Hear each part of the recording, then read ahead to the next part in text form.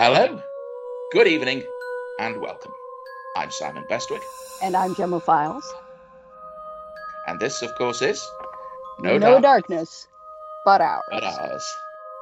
In our last podcast, we began to look at queer horror, how all horror can be said to be queer, exploring as it does lives and experiences outside the default and the normative, and of the blurry line between representation and appropriation. We ended with a reference to Paula Ashe's amazing collection, We Are Here to Hurt Each Other, which sets the stage for the second episode of our podcast, where we look at both new and emerging queer horror writers like Ashe and Hailey Piper and queerness in classic horror. Thank you for recommending her to me. She's amazing. I'm a huge fan of Hailey Piper, who Yes. I've been reading, and I got hold of her collection, Unfortunate Elements of My Anatomy, which is a wonderful title. Yeah. So I'd already read obviously a few of Hailey's novellas and kind of binged through that, and Paula Ashe's We're Here to Hurt Each Other. And I'm about 2/3 of the way through Eric LaRocca's Things Have Gotten Worse Since Last We Spoke. Yes. I thought it was a story collection. It actually seems to be a novella. It's one novella, and that's a fascinating example of this whole thing because Eric is a gay man, and he's chosen to write this weird sort of D/S dominant submissive relationship between two women conducted over the internet. And I can see somebody looking at that and going like, there's some appropriation going on here. And yeah, I don't necessarily know what Eric would say about that, except for, yeah, I guess, but it's like, so did you like the book? It's like, there's so many other things that go on in the book. I wouldn't necessarily have, been like, and you're a gay guy, and those are two gay ladies. I mean, I was thinking of I was just thinking just now about another film with slightly similar theme, when in the sense that it's about a relationship between two women and there's something very dark emerges in it, and that's Colin Minihan's film What Keeps You Alive. Yes. Which, as far as now, the film, as far as I know, Minahan isn't a queer director. The woman who stars in the film is actually his wife. Of course, they could both be sexual, or I don't know. Well, it's possible, I suppose, but yeah, they are married. To the best of my knowledge, we're not talking about a queer filmmaker, but it's something that you can kind of subdivide when we're talking about queer horror.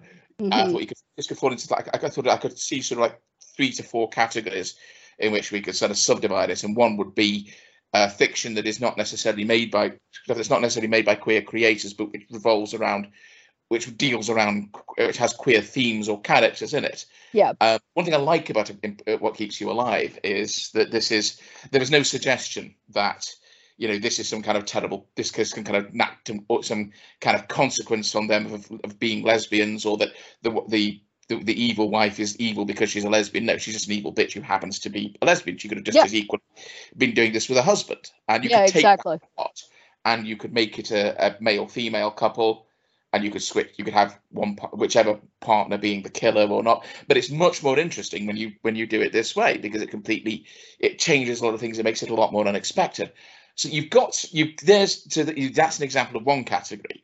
Mm-hmm. Then you've got stuff that's written by queer authors, which may or may not, which doesn't necessarily have to incorporate queer characters this is the other thing, because again, if you are queer yourself in real life, do you necessarily have to write stories that always revolve around queer characters? Not necessarily.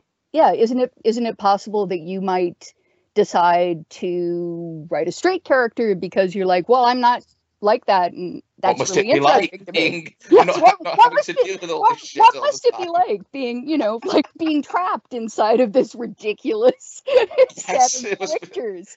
Then of course you've got the third category, which is queer creators writing stuff about explicitly queer themes and others. And the fourth possible category I thought of was inadvertent queerness, which is I was thinking of H.P. Lovecraft's The Thing on the Doorstep, True. which I mean, I think Joel Lane once could raise the speculation of did Asenath ever flip bodies with Edward while they were doing it? Yeah, exactly. And you know, and I did think I'd actually quite like to write something from Asenath's point of view, where she sort of, because I mean, of course, the real Asenath was trapped in the body of her deranged father.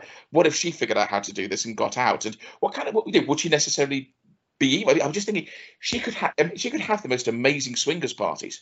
That's true. That's absolutely true. Although the assumption is that she found herself like stuck inside of her dad's disintegrating body. Yeah. You know, the same way that her husband finds himself stuck inside of her disintegrating body. As I remember Joel Lane telling me, sort of Lovecraft probably would not have understood, would not have recognized a sexual interpretation if it came up behind him and buggered him.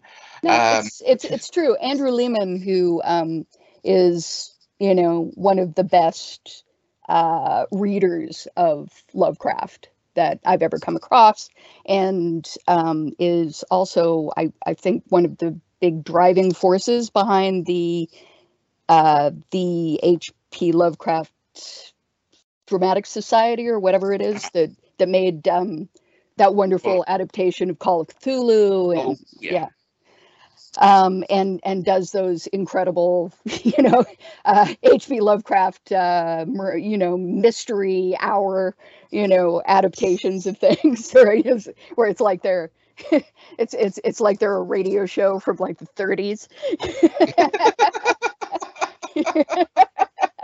It's like Entombed in the Pyramids. And you know, he's pretty overtly gay. And the interesting thing that I've found about that is that he, without seeming to, you know, be doing this deliberately, the mere fact of, I guess, his gayness occasionally makes, when I'm listening to him reading certain stories, makes me go, oh, do you think that character is... It's like, I mean, HVL characters very, very often can be read as ace. They can be read as asexual. They can be read as gray sexual. They can be read as, you know, clueless virgins, clueless heterosexual virgins, you know, or they can be read as extremely closeted gay dudes who maybe even know what's going on with them. Yeah, a lot. I mean, again, that's this stuff that can creep in, even when the writer doesn't actually realize kind of that I mean, these kind of they're kind of expressing a part of themselves that even they don't fully acknowledge. Yeah. Which can make me. Although I remember another Joel, God bless him, quoting another example of the great unintentional humor in Lovecraft in the opening lines of the Earth, the lurking fear. You know, as I as I made my way into the haunted valley, I said, with me were two faithful and muscular men, and Joel commented, I thought, lucky bastard, I can't even find one. Faithful and muscular. It's nice. It's yeah, that's pleasant. Chess would like that. Chess Parker would be like, yeah. I mean, it's interesting. I was having a look to see, to look at sort of, the kind of the classic authors, as it were, and how many of them were gay. I mean, of course, there's a lot of speculation about. We've talked a bit about M.R. James's sexuality, possibly gay, possibly asexual. Mm-hmm. But for example, E.F. Benson. Yeah, totally. I think at least of his two brothers, I can't remember if both of them were gay or just one. But I think certainly one was definitely, and the other one, who knows? Who knows? Vernon Lee gets mentioned in a list. Yeah, Vernon Lee. I absolutely love Vernon Lee. And the interesting thing is that I came to her stuff way before I knew anything about her life. And it appealed to me so distinctly and specifically. Vernon Lee was, pretty gay. She was a gay lady. Matthew Lewis, who wrote The Monk, and William Beckford, who wrote Vathek, are cited as gay authors as well, interestingly. Okay. Oscar Wilde, obviously. Well, yeah. What? Oscar Wilde? I mean, Oscar Wilde functionally bisexual, because he did have kids.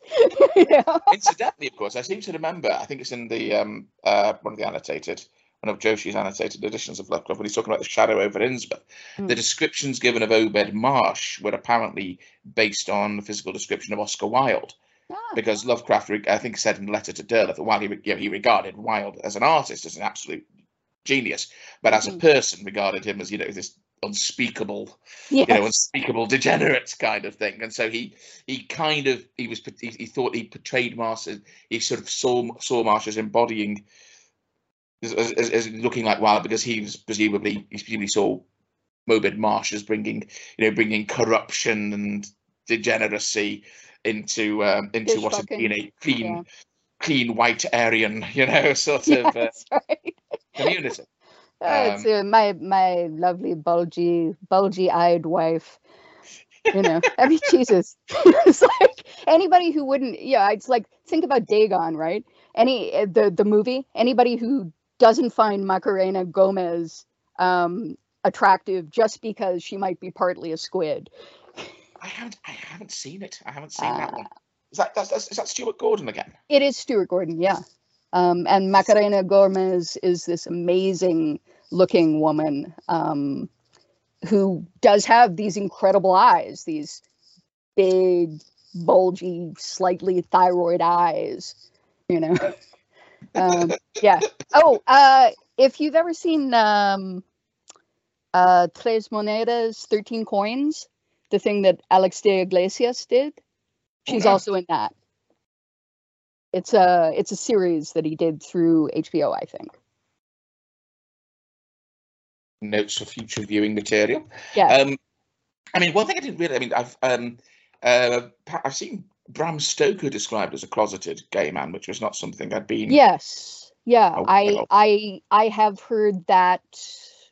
I've heard that from several sources, and yeah, I think he was like super into Whitman as well. I may be wrong. So probably maybe bisexual, or maybe maybe closing his eyes and thinking of who knows? of other things. Who knows? Who knows?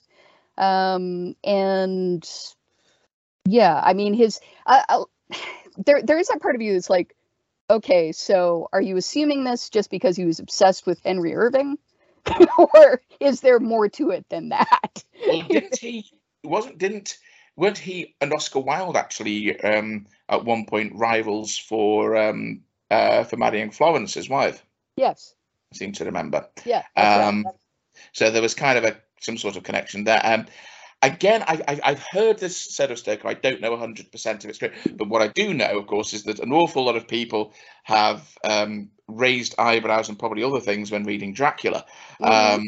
I mean, this man is mine. He tells, he announces as Dracula announces to his brides, and of course, as Stephen King pointed out in Danse Macabre, he describes that bit when the girl went down on her knees before Harker. Says, the girl who did that in front of you is definitely not someone you're going to take home to your mother. Yes, exactly. Waited with a beating heart. There was all sorts of, Freud I mean, just had a field the queerness of Dracula is undeniable. And one of the things that first attracted me towards stories of vampirism was that sort of, I mean, I went pretty quick from Dracula to Interview with the Vampire.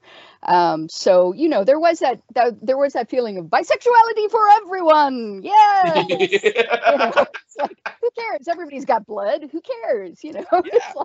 Also, have you seen this? There's a meme that was going around of like Stephanie Meyer. Oh, but all vampires are like all heterosexual middle class Englishmen. And Taika Waititi, shut the fuck up! Every vampire is bisexual and a moron. Yes. Yeah. Exactly. Yeah. And so we don't hear about vampires very much now. It's just they have a very low survival rate because they're all such fucking idiots. It's like if Guillermo ever gets turned into a vampire on What We Do in the Shadows, his IQ will probably drop about 50 points. The new version of Interview with the Vampire manages to really sort of fold in the Waititi model as on top of the general blood opera craziness of Rice to begin with. I also really like the fact that Rice always sort of assumed that if you became a vampire, you were just functionally bisexual, and it's like I got turned into a vampire, and and was immediately in love with the guy who turned me into a vampire, but I was also capable of falling in love with all sorts of other people, la la la, it's like, including, I don't know, an 11-year-old girl that I made. Because there is an innately sort of sexual aspect to the whole blood sucking. Yeah, exactly. That everything is sexualized. But one of the interesting things about the most recent series of Interview with the Vampire is that from the very beginning, they're like, okay, so Louis Dupont-Dulac is a closeted gay man who also is they also aged it down to 1900 instead of like in the 1700s, and or the end of the 1700s, and made him a guy of Creole descent. So it's like, when somebody says Dupont-Dulac, that's a really interesting name. He's like, like Dupont-Dulac Plantation. My great-great-grandfather ran that. It's like, whereas I myself, run a string of cat houses because, we rich, but we ain't that rich. It's this very attractive light brown man in a very racist world. It's like it's better to be in New Orleans than some other places, but still, not so great. And then this adds a couple of really interesting strings to his relationship with Lestat de Lioncourt. Lestat, who's like super white. And at one point Louis' sister says, "You hanging around with that white man still?" And he's like, "He ain't white, he's French." Yeah, and Lestat would definitely agree with that. It's like, I'm super white. His crime novels. I am the best type of white, the type from France. Some of George Pelecanos' crime novels, there's the DC Quartet, the second one, King Suckerman, which is set in the 70s, and there's this whole thing about a record store, and the heart of it, there's a friendship between a black guy and a Greek American guy, and one of the black guy's sort of co-workers says, "Your Caucasian friend coming around?" Says, "Well, he claims he ain't Caucasian, he's Greek. There's a difference. He says there is, but damn if I can tell." Yeah, exactly. But again, you get these gradations that, I mean, and it varies from country to country. I've had this from talking to a friend of mine about, for example, in America, if you're Latino, if you're Latinx, Hispanic, I'm not quite sure what the correct Latinx is the way that most people go for it these days. Yeah, I mean, that's not a distinction that has that really means a vast amount, say, in the UK. There'll be strong, you get strong prejudices against, you'll encounter arseholes who are prejudiced against black people or people of Asian descent, or and to an extent people from Eastern Europe. But I mean, I think the prejudice against the Hispanic people, against Latinx people or whatever, it's just probably wouldn't be really on the radar. So it's kind of, again, it's one of these things where you get these kind of barriers and boundaries, and that can very, very sharply, you'd be weirdly some of this. It was interesting that I told a story about Paul Robeson that in, I think, I can't remember when this was. This would have been the 20s, the 30s, would have been the 30s.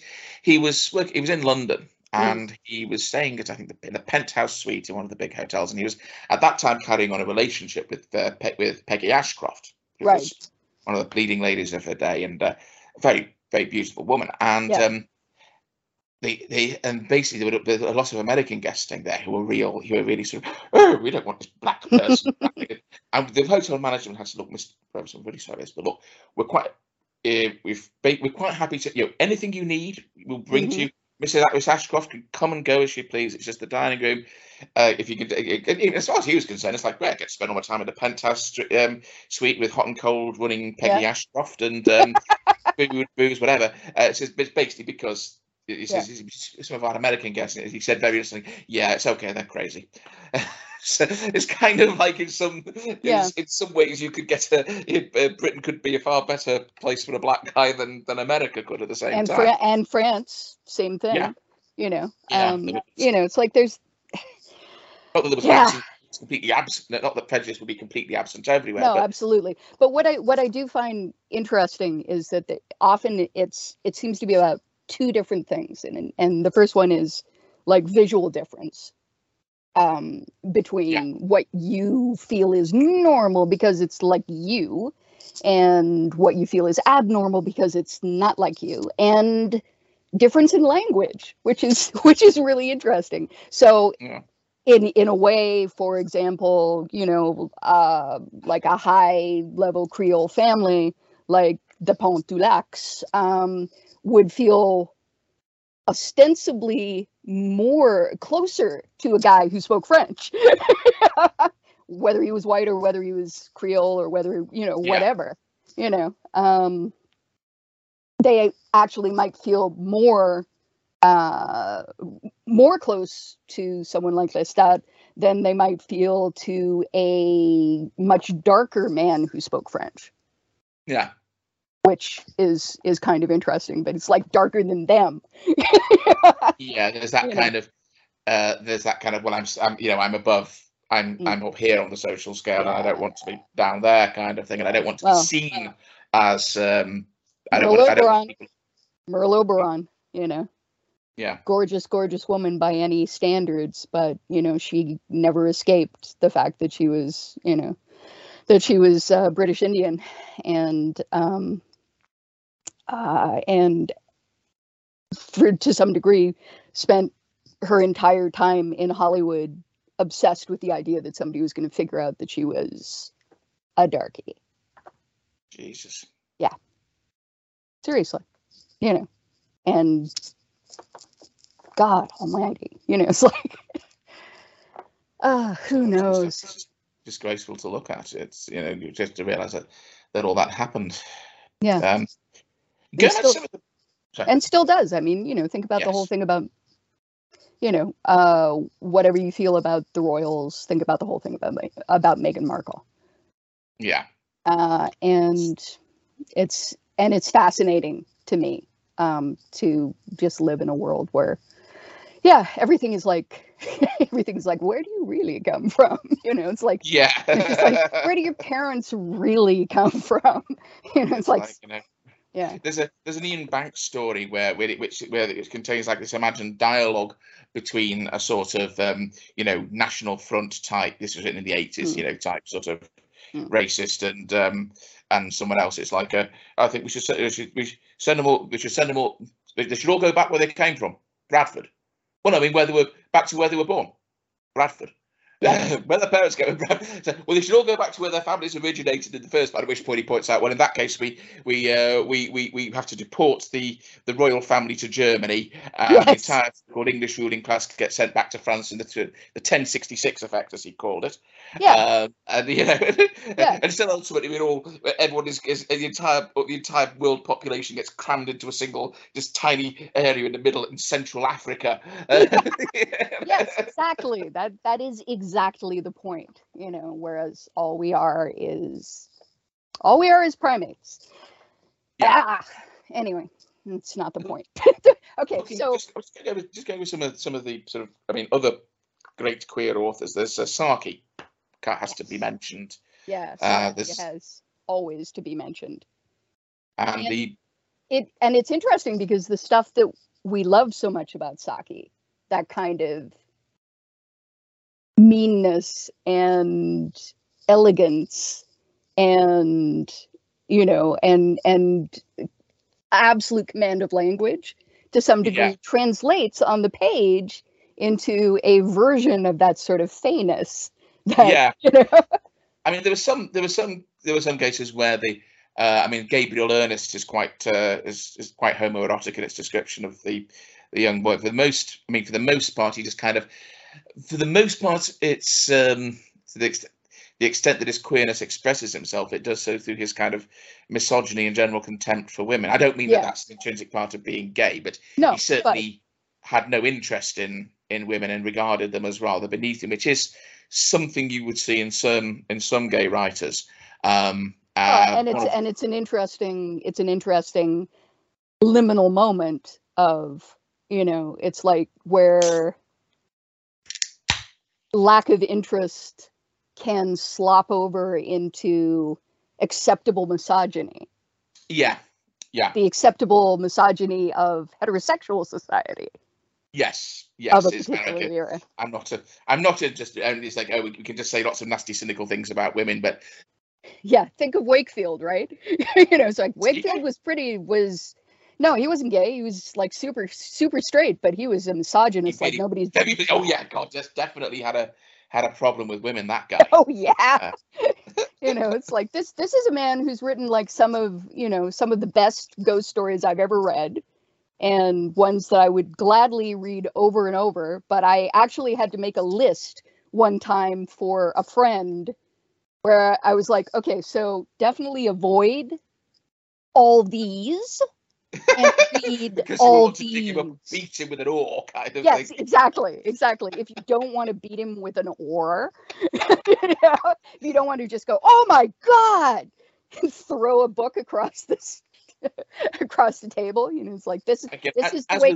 There's you get that thing where you'll get writers who have a kind of a race who'll display a racism or unthinkingly racist tropes or attitudes that were sadly much more mainstream at that time than they were then. But with Lovecraft, it's like, you know, his racism is over and above. There's it's visceral. It's even more nasty in many ways for being for the attempts he makes to couch it in pseudo rational kind of language. But you know, Wakefield is sort of in some ways similar in terms of his misogyny. You know, there was a certain amount of sexism and condescension, but there was like, whoa, you really don't like women.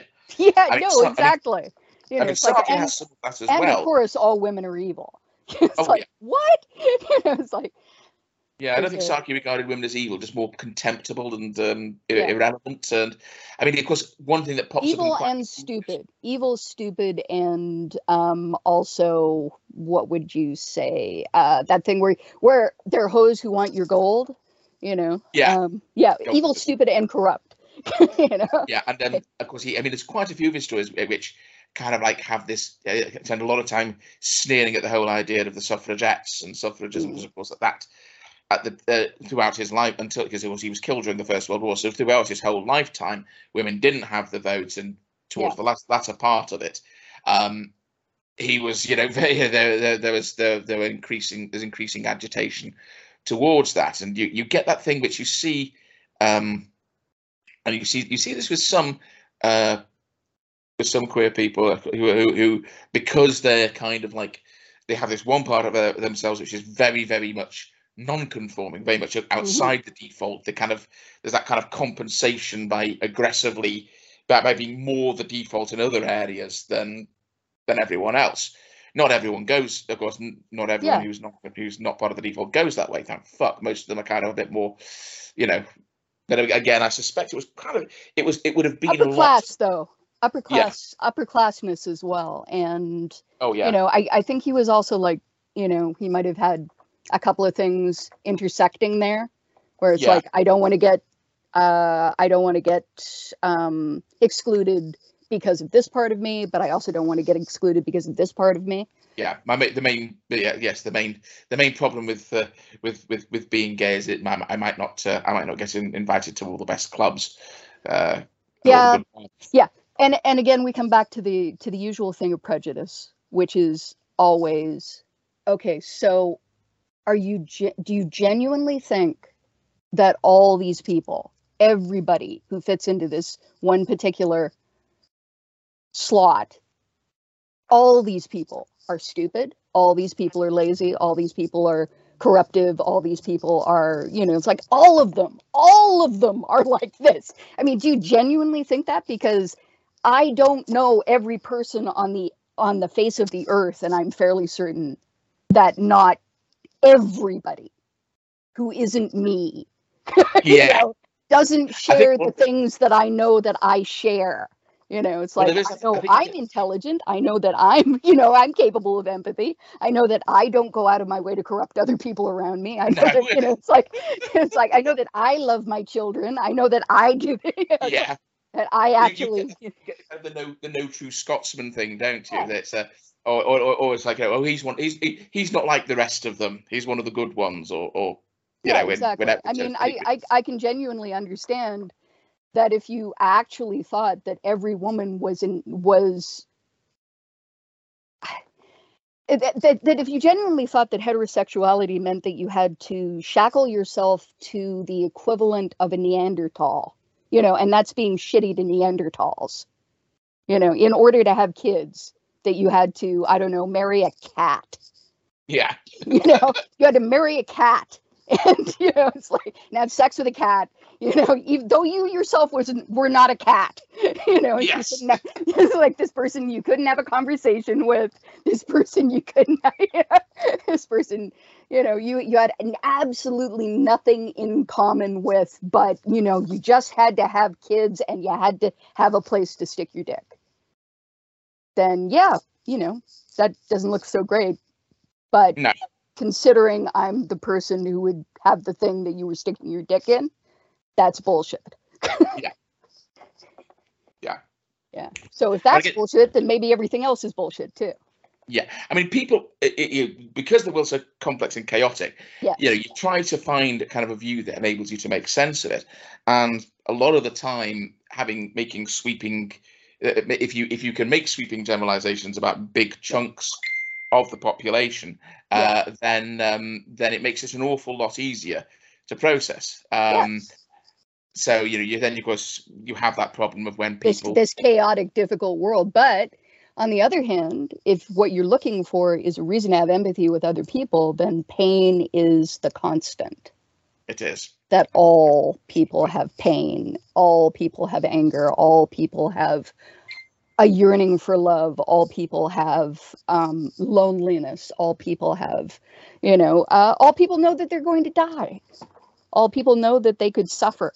All people, know that the people they love could suffer. And again, we come back to, Paula Ashe, who so perfectly understands that, the way that a good horror writer of any type, of any identification, does. It's like, we are here to hurt each other, that the world spins on pain, and it doesn't matter what's going in and out in other ways. None of that matters.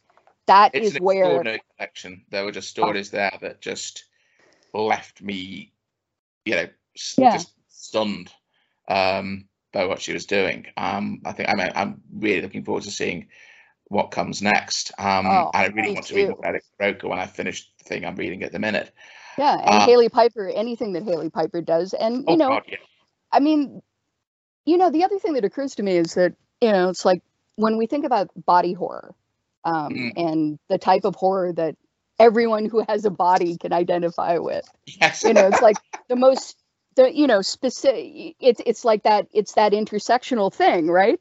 And you start off with the obvious intersections, it's like, anybody who can get pregnant understands body horror. Anybody who can get sick understands body horror. Anybody who's trans understands body horror. Anybody who's of teeth. Yeah. Oh, yeah. She did put on Twitter recently, Hailey, that her favourite review of that was when Yaya finds she has teeth in her Yaya, which was brilliant. Yeah.